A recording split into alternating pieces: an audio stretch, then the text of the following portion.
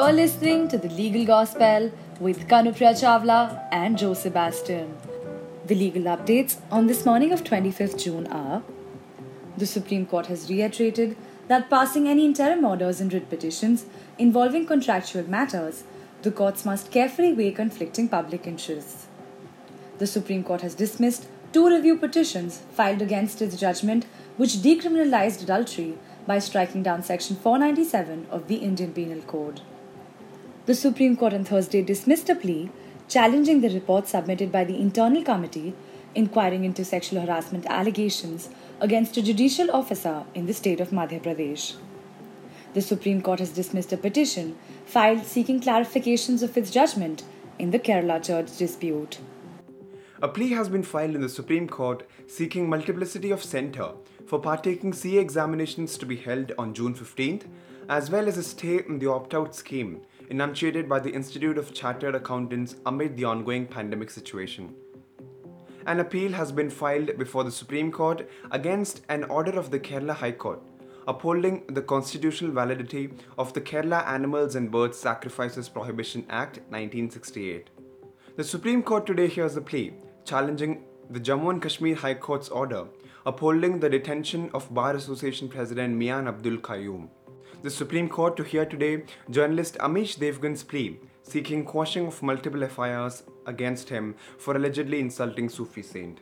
The Uttarakhand High Court ruled that even if there is a bar on certain matters to be taken as a PIL, there is always discretion available with the court to do so in exercise of its inherent powers. The Allahabad High Court has directed the Container Corporation of India Limited to expeditiously decide the issue of levying detention charges by the inland container depots for storage of cargo containers beyond the free period of 14 days during the lockdown period.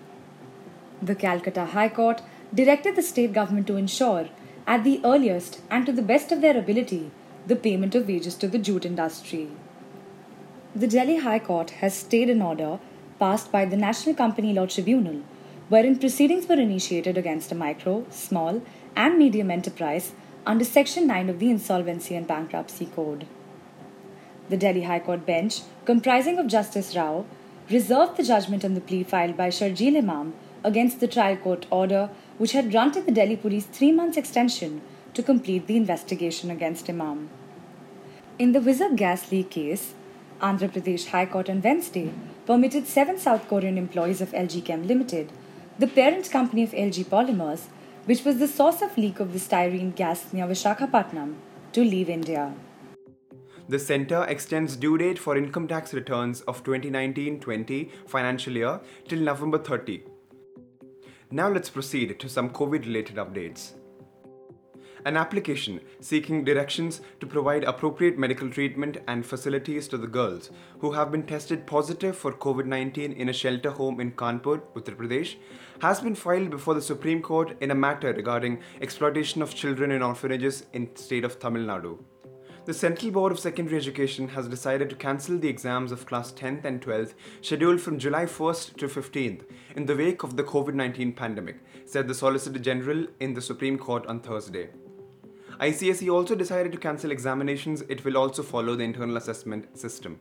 The Bombay High Court asked the Union of India to file an affidavit indicating steps taken by the Western and Central Railway to convert coaches into isolation or quarantine centres while hearing a PIL seeking directions for better control and management of COVID-19 in the Mumbai metropolitan region. The Delhi government on Thursday informed the Delhi High Court that it has increased the testing capacity and the fleet of ambulances to deal with the rising number of COVID-19 cases in the national capital. The Delhi High Court has issued notice in a plea seeking adequate COVID testing and other facilities for homeless persons and persons suffering from mental illness. The Delhi High Court has directed the Delhi government to submit an affidavit stating its stance on the carrying out of elective surgeries during the pandemic. Owing to the outbreak, Andhra Pradesh High Court suspend functioning till June 28th. Now let's go check the other news section.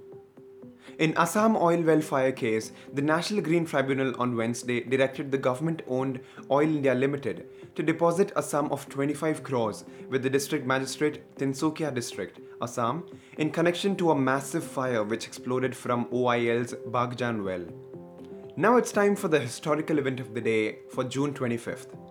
Today is the 45th anniversary of the infamous emergency imposed by Indira Gandhi on June 25th, 1975.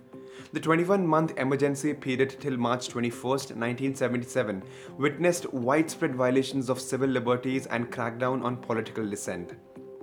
On June 25th, 1997, the USA and India signed a new bilateral treaty for the extradition of fugitive offenders.